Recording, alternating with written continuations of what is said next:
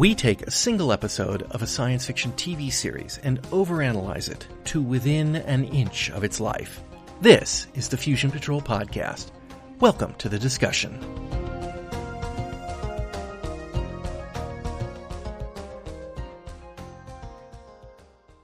Hello and welcome to another episode of Fusion Patrol. I'm Eugene.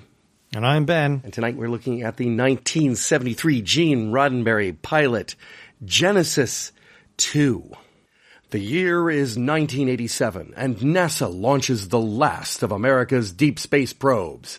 In a freak mishap, Ranger 3 and its pilot, Captain William Buck Rogers, are blown out of their trajectory into an orbit which freezes his life support systems and returns Buck Rogers to Earth 500 years later.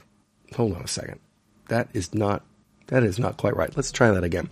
The year is 1979, and NASA is conducting a secret project into suspended animation. In a freak mishap, the project and its administrator, Dylan Hunt, are trapped by an earthquake. Dylan Hunt is returned to wakefulness 154 years later. And he's found by these people who live in the underground NASA base at Carlsbad Cavern where he was doing his experiments. They're humans, but they're evil, and they're deceitful, and they're wicked.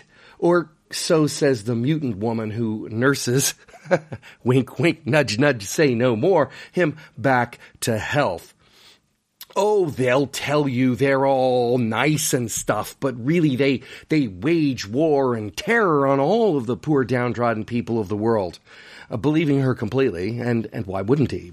She did nurse, wink, wink, nudge, nudge, say no more, him back to health. They escape together and return to her city, the city of the Turanians, where he discovers that they're nasty slavers with paint sticks and just want him to use his old knowledge to repair their nuclear power plant before it fails.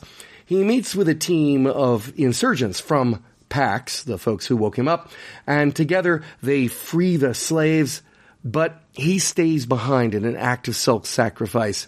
He repairs their nuclear reactor, but at the same time he rigs the nuclear weapons, which nobody bothered to mention until right at the end of the film, to go boom boom if they try to do anything with him. And then he returns to Pax. That night, the bomb goes off, and the Turanians, well, might or might not have been annihilated. Who knows? But Dylan vows never to kill again. And then he proceeds to try to get up the tunic of one of the androgynous unisex people of Pax. The end. Well, 1973, I think this may be the earliest of the Gene Roddenberry pilots. If I'm not mistaken, it's earlier than Questor. Yeah, that's right, It's is. earlier than Spectre. That is true. So I can't think of any other that he's done, although one of our listeners did comment not to, actually I think they basically said definitely do not check out Gene Roddenberry's earlier movie, which was Pretty Little Maids in a Row. Which, I don't know anything about that. Luckily, I have not seen. You have not seen that. That's the Rock Hudson serial killer softcore porn film. Apparently. It's based on a novel. It's not a Gene Roddenberry original, but I guess he did the story. Anyway, we're not going to do that. It's not science fiction-y enough. Although the idea of Rock Hudson being sexually attracted to women is a little bit on the science fiction sci-fi, side. But, a tiny bit. But not enough to make the podcast. So, Genesis 2. I can honestly say everything I remember about this story, everything that I remember about this story, is not about this story, except for Mariette Hartley's two navels. Mm-hmm. Everything else, completely didn't remember anything. It was like watching a new show. Well, then we're on even footing because I have never seen this before. Well, first time ever. It's obviously stood the test of time that everyone just keeps watching it and rewatching it and sharing it around. But what did you think? You know, I wish we had been talking about your first synopsis better because I like that one better. Yeah, you know, and of course, I was writing the synopsis, the opening bit of the synopsis, and every time I was reading it to myself, I was hearing William Conrad's Buck Rogers narration voice in my head, and I'm going, yeah, I'm going to do it. My voice is all screwed up because of this cold I've got, so I've got a little gravelly thing going. I said, it's today or never. It's not going to happen. But, I don't want to imply that Gene Roddenberry stole the idea from Buck Rogers, at least. Oh, we would never do that. No. Not the Buck Rogers TV series, because, of course, no, the original serial with Buster Crabbe. But, yeah, or the books even further back, which I think was if I'm not mistaken, was a coal mine that he got trapped in with some weird gases or something. But, anyway, but it's not a new idea. Suspended, see the future. Rip Van Winkle, for crying out loud. Yeah, that's true. So neither of us really remember anything about it. What did you think? I mean, apart from Buck Rogers is better.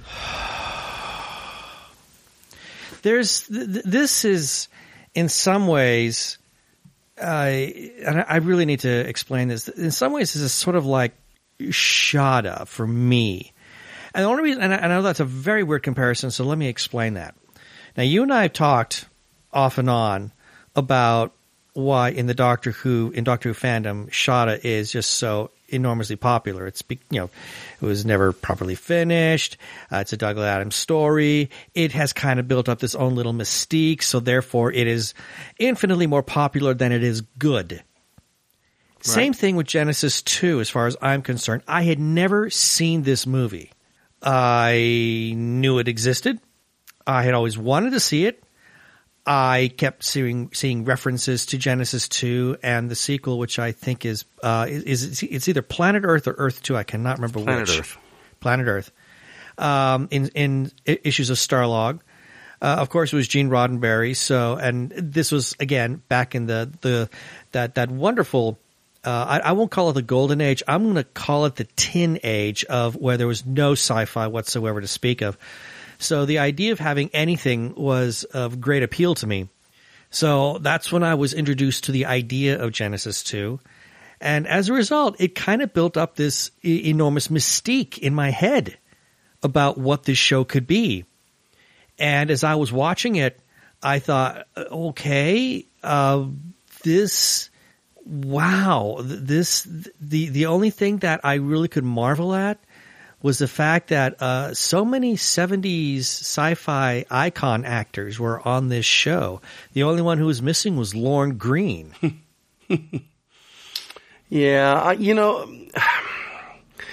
not trying to get spoilery, but like I said, I had my recollections of this.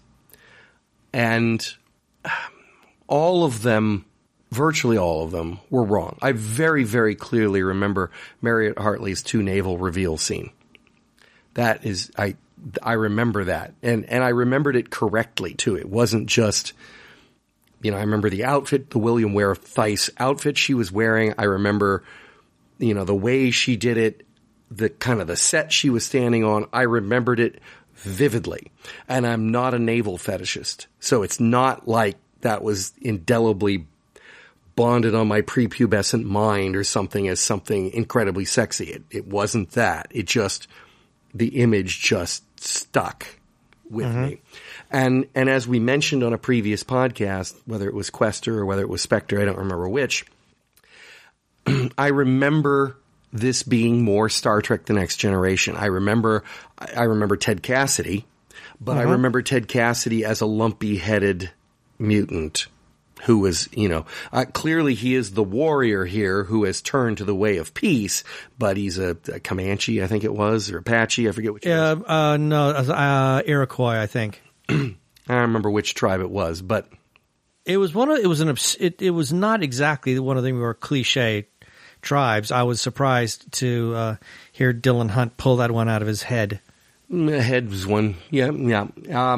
So everything I remember about it, and everything that I remember being at about a team of people rebuilding the Earth after the destruction of the planet, wasn't there. I mean, that is sort of the backdrop for the people of Pax, but it's not gone into because Dylan Hunt leaves them and goes on a incredibly generic and boring 1970s sci-fi adventure. I mean, it is no different. It has no deeper concerns than an episode of Fantastic Journey Voyage. Journey. Fantastic Journey. Journey. I mean, it is exactly the same as them walking into another zone of the island and encountering some people, and you know, not thought provoking, not a parable for some facet of our society. It's just these are bad guys that are running slaves, and Dylan has to get rid of them. So all of the loftier stuff that I thought was in this show, not there. And maybe it's in Earth, or Planet Earth. Maybe. Again, there's something else I haven't seen. Planet the only Earth thing is that a I know is direct that sequel to this. Sequel. Yeah, except it has John Saxon in it. If I'm not, which, you know, to my knowledge, John Saxon never had the porn stash that Alex Cord did. But, yeah, I don't remember. I think we probably need to do that just to satisfy my curiosity now to see if it's any better. What amazes me is that they got a sequel. Yeah, well. Like, this is just, this could be flushed down, and, I mean, it's not horrible or anything, but it's just utterly unremarkable. It's terribly unremarkable, and as I'm watching it, I kept thinking, if this is a terrible pilot. Yeah. But it does feel like a pilot. Sort of. Clearly. Obviously, this is the beginning of a new story. I mean, we're seeing how Dylan left 1970 whatever. Yeah. And now, he's in a new time. So yeah, there was no question about it being a pilot, even though the way that it sort of, kind of, maybe, possibly ended, the way it did. But again, I kept thinking, if this is supposed to be a pilot, wow, Spectre was more compelling than this. Questor was more compelling than this. Okay, now Questor, I think, was light years ahead of the other two. You've just invented a new measurement of time and distance at the same time. Well, I got to tell you, my spaceship, the Millennium Falcon, managed it in less than 12 leap years. Yeah. Yeah. So, yeah. I of all of the shows that we've watched so far, Questor seemed to be the most realized of the bunch. And for a pilot, you got a sense that there was, even with Questor, as that was setting the table, shall we say? You know, I'm going to use a Joe Straczynski metaphor here. How he likens the beginning of his shows, as like setting the chess pieces in place and all that. Yeah, while Questor was doing that, at least you had the sense of some kind of a potential, some kind of a moral about the statement of humanity, possibly. But I'm watching this, and what really kept bugging me, I'm just going to cut right to the chase on this. This is the one thing that was really bugging me about this. And that is, and you and I have talked about this, how with Star Trek, Gene has, he's always trying to push the idea that, okay, maybe having a utopian type society, maybe that is just, a very ridiculous Pollyanna vision of the future. But what we see with our cast of characters and the world that they come from, this is an ideal to strive for. And you get the sense, and I've gotten this also from just many, many interviews, hearing Gene as he's done the college circuit tour, and anybody can find those interviews if you just look hard enough for him. You get the sense that he really believes humanity can achieve this kind of thing. Then we turn around and, oh no, we have this instead. Okay, yeah, we've got two groups of people now, but many groups of people, but we're focusing on two for the sake of this particular story. You've got the Pax, and then you've got the Turanians, and wow, bad people. Really, really, just not good people. And if this really struck me as bizarre for a man who thought that, we could achieve great stuff, unless he's trying to say the only way we can achieve great stuff is becoming utter louses. But don't you think that the people of Pax were supposed to ultimately be better than us?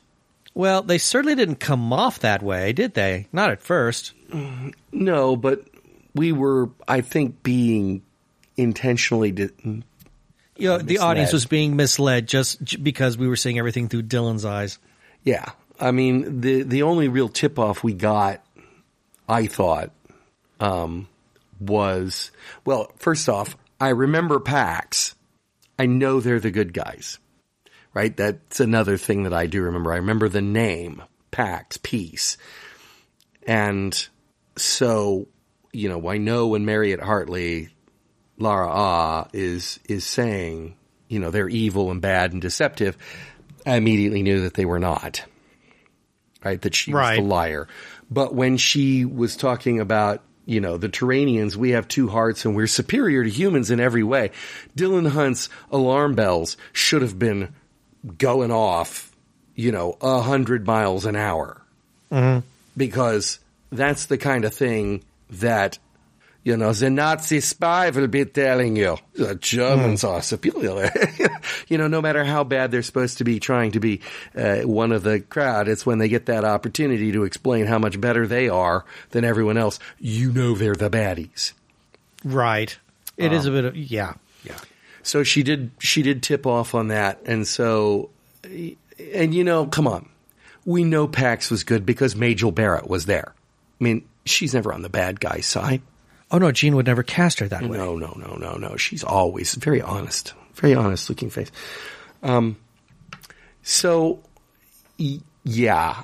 training. And I do want to say, though, in terms of a pilot, if you think about it, we did get a brief introduction to the concept that the world is different all over the place. And so, because at one point, Lara Ah says, I forget which it is. She's talking about one of the people that's coming, and she says, those people's civilization, men are only allowed to be pets. So we've already got this enclave somewhere else on the planet where men are pets. So they're setting up the Star Lost. They're setting up the Fantastic Journey. Mm-hmm. They're setting up this, the world is filled with isolated populations of alternate civilizations. And then they're setting up this 700 mile an hour tube train that goes everywhere on the planet. Apparently it got finished before mankind decided to annihilate itself or close to it. So they can just hop in that thing and they can pop up in any one of these civilizations. Which will allow them to get back because, again, Dylan is supposed to be, he's a member of Pax now, or at least he's, at the end, it seems to be. Yeah, they've invited he may not be him. A member, but he's certainly boinking one. Well, yeah, and as long as he doesn't kill anybody, try. As long as he tries not to kill anybody, then he's welcome to be a member of Pax. So at least with the bullet train, it allows them to get back to what will be home. Right. Although I could easily see them going from station to station and not going home in between, but you could do it either way, so they can have a multitude of different type of stories. I mean, they've definitely set it up for that. There's no doubt about it that this is absolutely classic, the Fantastic Journey and Fantastic Journeys after this. So we have to assume that it's before this. But, David and I did The Other World. That's the same story. Thing. Yeah. How do you get to a different civilization each week? And here you go. Star Lost, which is earlier than this, if I'm not mistaken. Or contemporaneous. Ooh, I think it's 73, man, actually. That sounds right. Yeah. So Gene Roddenberry and Harlan Ellison had the same idea at the same time. Wow. Sort of. Anyway. But, at the end we get the bit where after Dylan Hunt does what... And I think this is another reveal that gets held back intentionally about the people of Pax. That when Dylan Hunt blows up the bad guys, and I think we're supposed to derive from this that he did not set it to blow up the city of the Turanians. Because he says if Lara went back to the city like she said she was going to, she'll be fine. Right. And It was just meant to destroy the arsenal. it was meant to destroy the arsenal. And it said, did you kill anybody? Well, a couple guards and, anybody else that was there tinkering around with the bombs. And I think it's perfectly reasonable that anyone watching this from the 20th century, at the time this aired, would think that his actions were 100% justified. Right. And then that's when Pax throws us that curveball. We have to ask you this one question. Did you kill anybody? Yeah, and the moment they ask us, oh dear, okay. Yeah, they're one of those people. Yeah. Which, again, why do we have Given the phases on Saturn? circumstances, Yeah, I suppose I can understand It's an interesting that. question as to whether or not, if the series goes forward, whether or not Dylan Hunt can continue to not kill, or whether or not there is an argument to be made that at some point you must kill. Right? I mean, Star Trek Next Generation, not, obviously they can kill, but Data, there's the episode where he's kidnapped and kept as Most a toy. toys. Most toys or something like that. Yeah, right? the most toys. At the end, they kind of leave it a little bit ambiguous, but he is pushed to the point of killing. Yeah. And everyone watching that is 100% on board with that, I think. The guy's just murdered the girl and has been, torturing people and whatnot. And Data could escape, but he's relying on the fact that he would not, because he would never kill anybody. And in the end, Data doesn't kill him, but it appears that he was.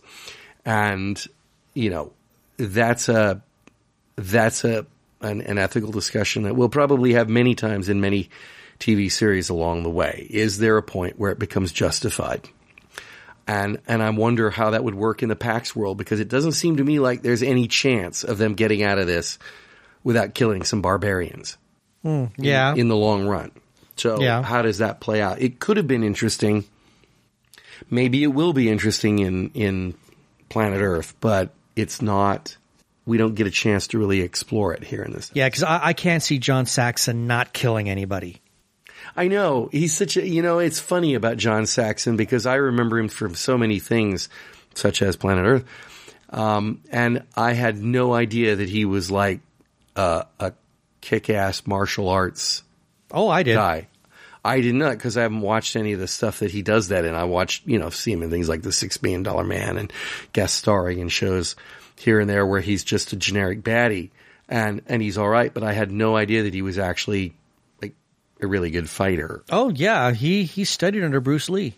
Well, he gets cast in a lot of roles where they don't do that. Yeah, I suppose. I mean, well, he got a really great part in Enter the Dragon, but yeah, since then, leading up to that, and since then, yeah, not so much. Maybe he was in Fantastic Journey. Remember, he didn't do any fighting in that. No, he didn't. I mean, he was the tough guy, but I mean, maybe a punch here and there, but. Well, I've seen him in a number of things, quite a few things, and the most violent I ever saw him in anything was $6 Million Man, where he was he was actually a robot. The robot, yeah. Danger, danger. Oh, no, not that robot. Kind. Yes. Anyway. Okay. Couple things I have here written down about this story, such as it is.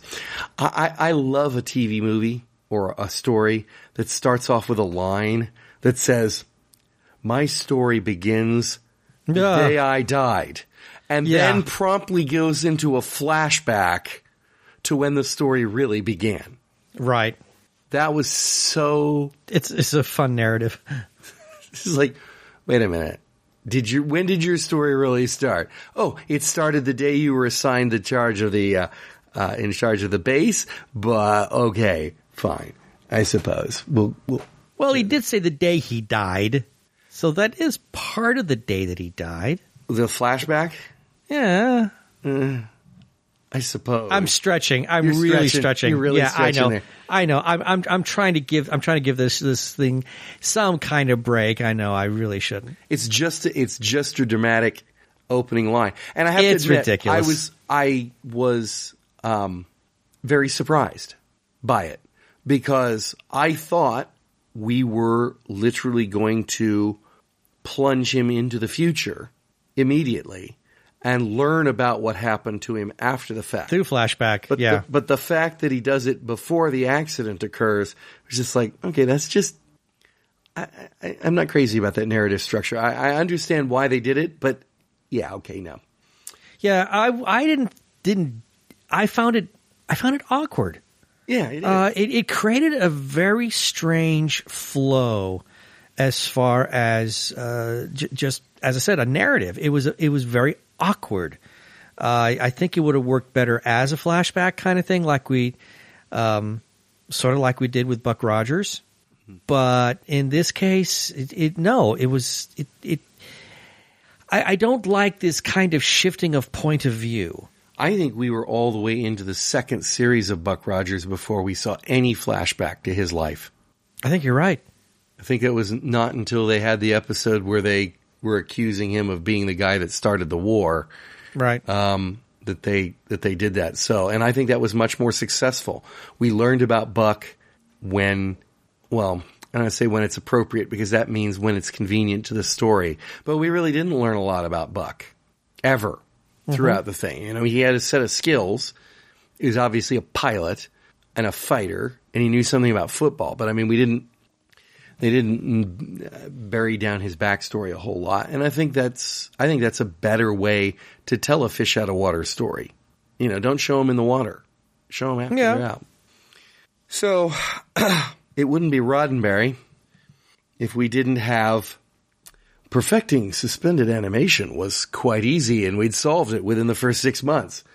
Perfecting waking them back up again proved to be more difficult until we discovered that it was the human need to procreate that was the spark that man needed.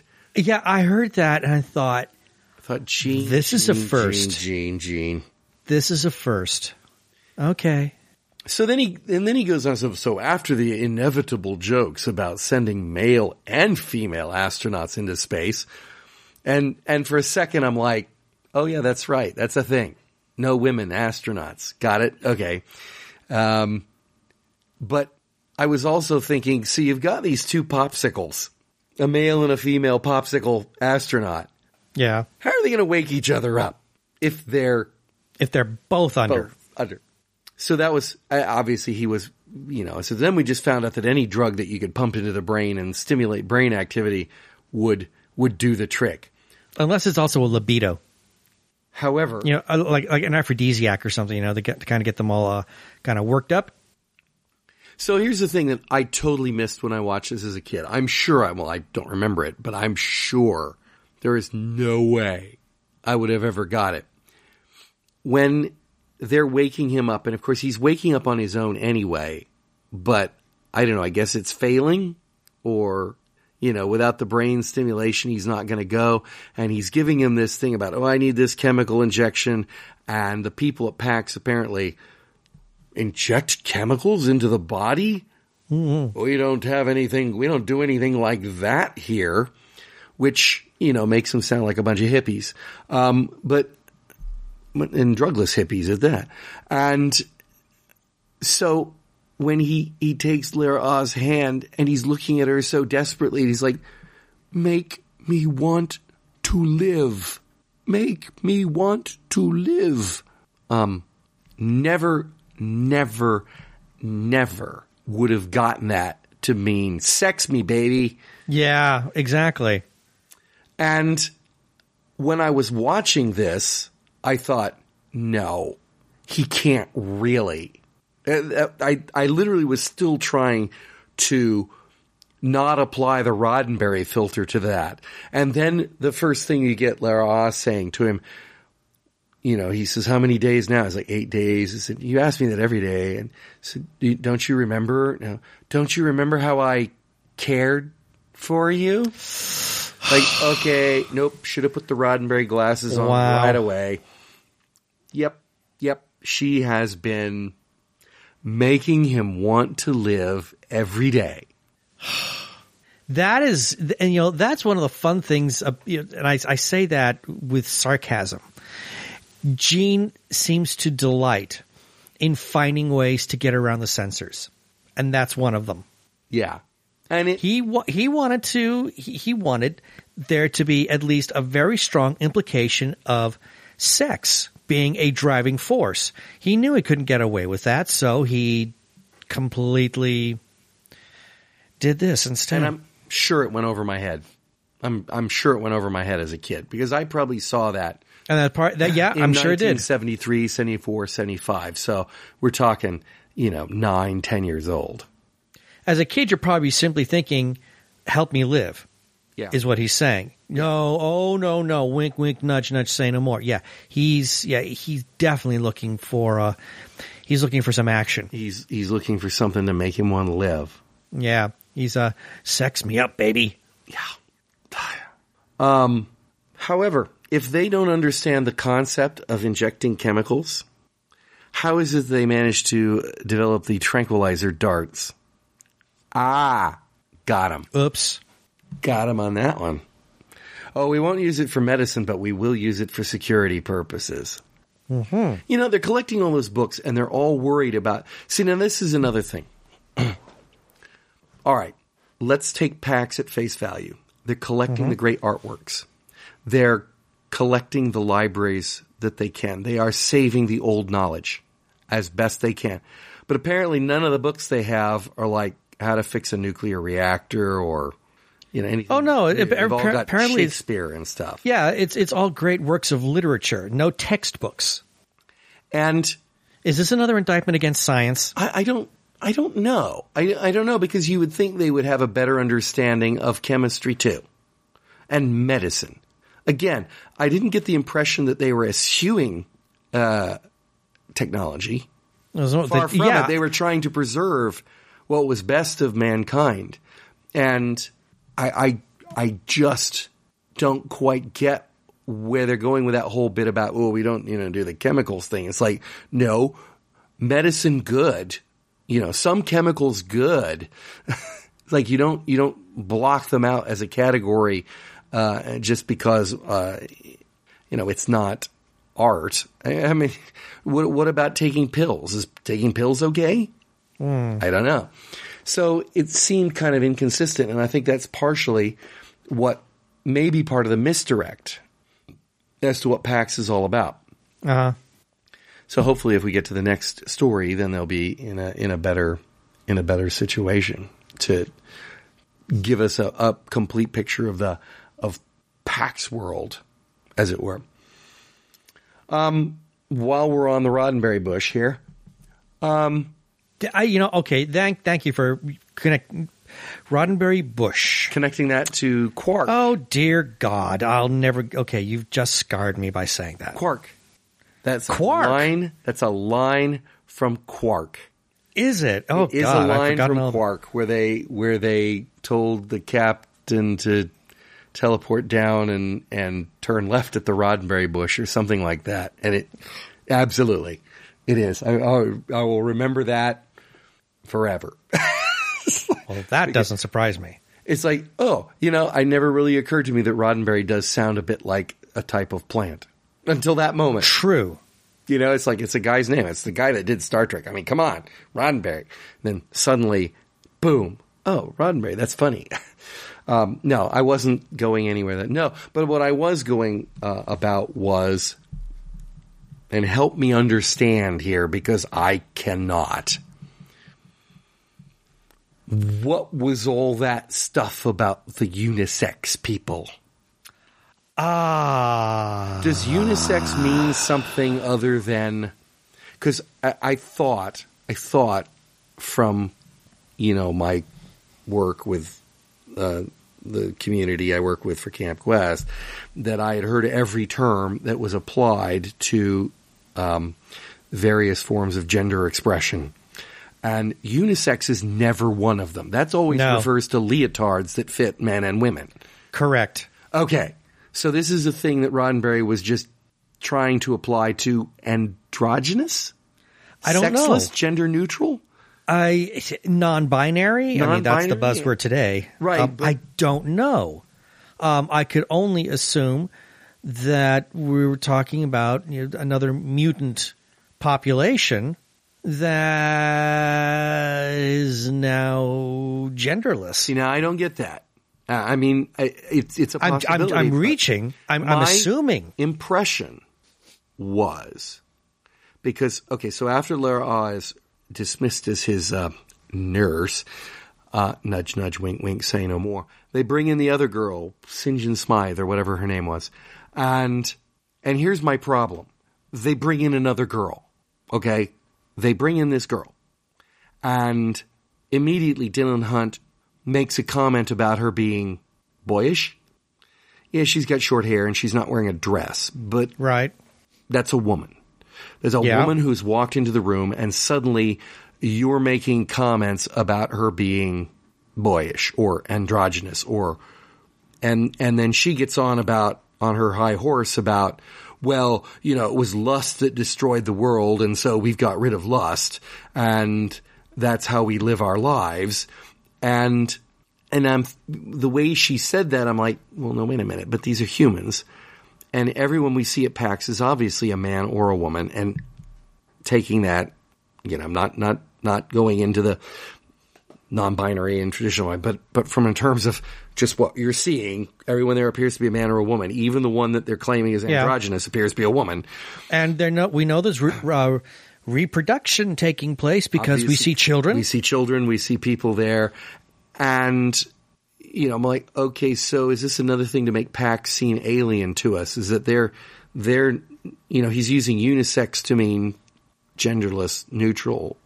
I don't know what, or celibate is even more likely. Or I didn't get that at all. Well, but she seemed very, like, oh, you're interested in my pancreas and this, that, and the other. And I got the impression that this whole thing was frowned upon. And then, right after he's gone away, found out that the bad guys are really the bad guys, and then come back to PAX. And when they give him the tour of PAX that isn't run by the spy, and they show him, look, we've got these amazing operas and all this artwork and all this beautiful stuff. And they turn around a corner and there's a man and a woman kissing. Right. And they're like, oh, we got caught. They run away. We got caught. Yep. And the guy says to them, even some of our younger people are turning away now from our unisex ideal with the Primus's permission. So these introduce the concept that they are bringing back sex to the world, which, obviously Dylan is more than happy to give on to the plans with there towards the end of the story. But, that was, to me, that was the moment that the part at the beginning, which didn't quite make sense to me. Like, okay, they couldn't hire an actor that looked more androgynous. Maybe they couldn't. She's not a particularly bosomy woman or anything like that. So, I mean, maybe they went through the lineup and said, that's the most boyish actress we can find in Hollywood. Get her. But it didn't work that way for me. It was just like a woman walks into the room and just click off. But when they get to the end point and they talk about how it's with the Primus's permission and stuff, it sounds to me like it's almost a religion. Unisex is a philosophy, a way of living their lives. An oath of celibacy or something. Obviously, they still have kids. How do they do that? But there's a huge inconsistency in presenting this idea, and then using a term that doesn't mean that. Well, no, it doesn't. And the fact that they don't even when they mention it, there's no explanation. Dylan seems to understand because he's not questioning it, and with a person who desperately wants to be made to live, you'd think he would want to know what that's all about, and he's not questioning it in the slightest. The only people who are it's us. It's the audience. Like, well, wait a minute. What are you trying to say here? And how do you explain your community if we're to take what you're saying at some kind of face value? And what is that supposed to mean? Please, somebody explain it to me. Yeah, I think it's meant to raise questions and then something that Gene was going to, tease us with, and then at some point, explain it later on down the road. Yeah. And I mean, I think that they are, well, I'm going to come out and say it. They're wrong. They're wrong. Lust isn't going to destroy the world, or at least not that kind of lust. You're right. You're absolutely correct. I mean, there's lust for power. Different thing. Yeah, and I really dislike the phrase that they say. I'll take it a little in a little different direction, but I do agree with you when she says, lust is what destroyed us. to lump sexual drive and romance and affection and a drive for companionship, to lump that in with lust is highly disingenuous, in my opinion. But you're right. We're talking about, lusting for power, control over others, that kind of thing. Yeah, that is bad. But to just say lust in general, that's irresponsible. And coming from Gene, I mean, okay, I don't want to, go too much, into the man's personal life, but, anybody who knows anything about Gene knows that he liked the ladies. He's a lusty fellow. He was a very lusty fellow. So what's he doing? Is he like, pointing an accusing finger at himself by saying something like that? It's such a bizarre line. Is it something that he wrote in a? Boy, are we making? We're pulling. We're stretching here. Is it something he wrote in a reflective moment when some point in his life had kind of blown? I would imagine that somebody who keeps mistresses, I don't know, but my guess is that somebody who has mistresses probably has moments in their life where that backfires on them, right? I mean, yeah. You get found out, something goes wrong, you lose something. You lose custody of your kids. You do, whatever it happens to be. Things go wrong when you practice to deceive. And so, maybe he was sitting there in a moment in his apartment, having lost everything he owned. Thinking, yeah, lust is bad. I'm writing this script. I'm going to put that in there. I don't know. I doubt that, but maybe he's also showing us that sometimes the pendulum swings too far. Sometimes we don't necessarily learn the right lessons from history, or we take them to an extreme that's ridiculous. Or maybe he's taking them to the extreme to make a point that it's ridiculous. I don't know. That's a possibility, but again, and you're right. We don't know because the way it is presented to us, we're not able to grasp that sense of irony. I mean, if you're going to present some kind of a message like that, you take something to a ridiculous degree as a means of education.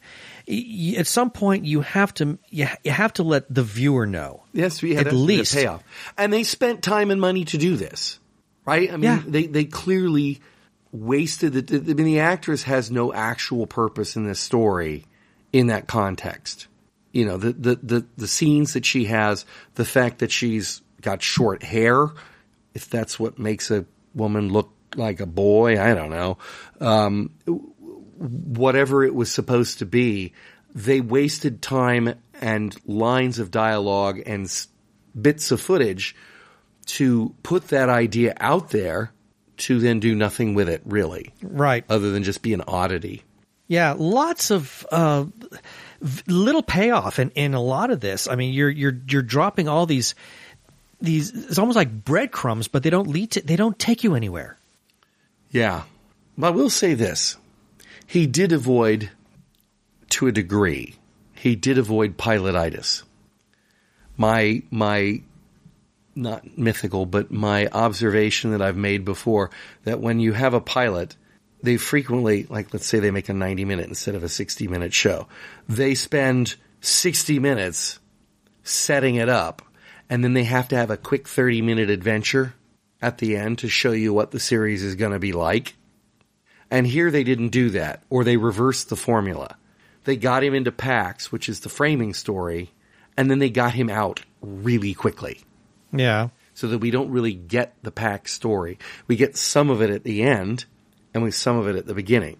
But, it's not this clearly delineated half, 2/3, whatever of the show about the setup of him getting to the future. And then, a little bit just to show what it's going to be like when he goes out to the planet where the dogs run the city, or whatever it happens to be.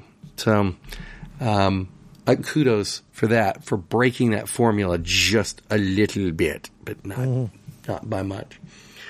One thing I do want to say that I think was an interesting line, and I can't remember exactly where it occurred, but they're talking about the collapse of civilization, and we're getting the Turanian lie.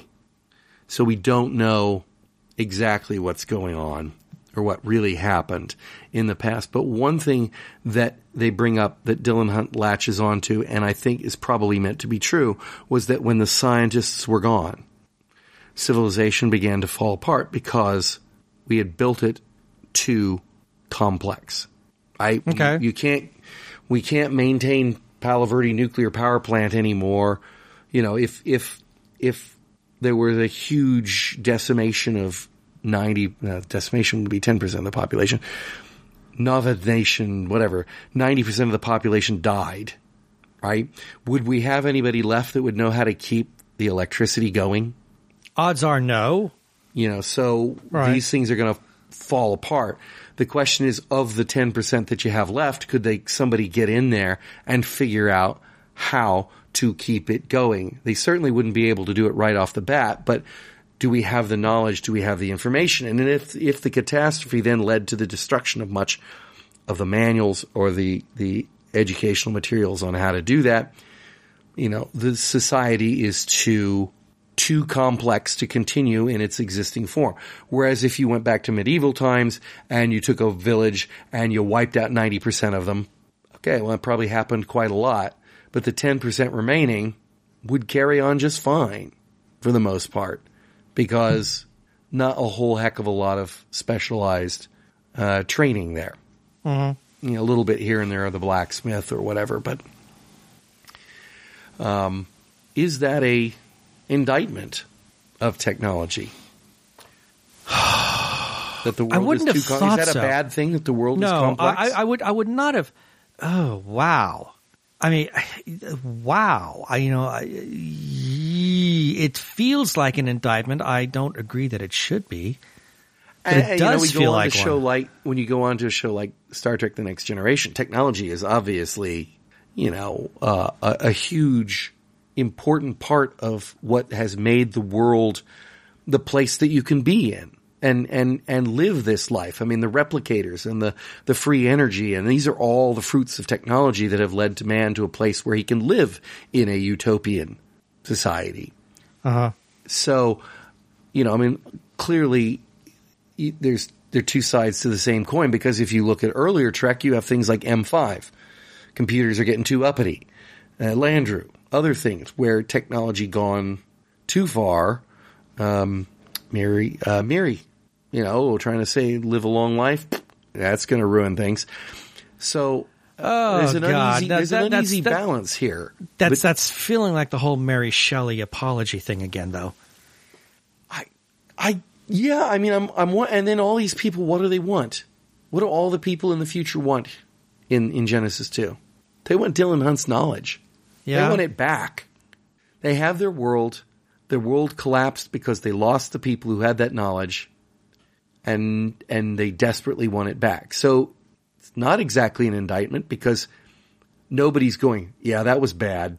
But at the same time, there was a risk associated with it, and it was bad because they lost everything when they lost that knowledge. I don't know what they were trying to tell us overall. It's just, here's an idea. This is kind of an interesting idea. Toss it out there and not go anywhere with it. Well, I don't know that I have anything else. I really don't have much of anything else. Except I'd just be repeating myself if I did. I was disappointed. Yeah, and for that reason, I think we should do Planet Earth to see if... Is there any redemption? If there's redemption to it, because I remember it being different, and clearly it must be Planet Earth or Strange New World that I'm remembering. So we might as well. There's only so many Gene Roddenberry pilots out there that, as far as I know, there are the 5. Right? There's Spectre, Questor tapes, and then the 3 Dylan Hunts. And I'm not 100% sure about the last Dylan Hunt, if that's really a Gene Roddenberry, but we'll check on that. I think somebody else may have done it completely. And then I think we're out of the Roddenberry game. So anyway, Ben, thank you for joining me. Oh, pleasure. And listeners, I do hope you'll join us all again next time on Fusion Patrol. Cheers. Fusion Patrol is a Lone Locust production. Like us? Please consider becoming our sponsor at patreon.com/Fusion Patrol. We'd really appreciate it if you could leave us a review on iTunes. Stop by and visit us at our website, FusionPatrol.com. Search for us on Facebook under Fusion Patrol. Check out our Twitter handle at Fusion Patrol. Or just send us an email at feedback@FusionPatrol.com. Please come join the conversation. Our music is Fight the Future by Amberwolf.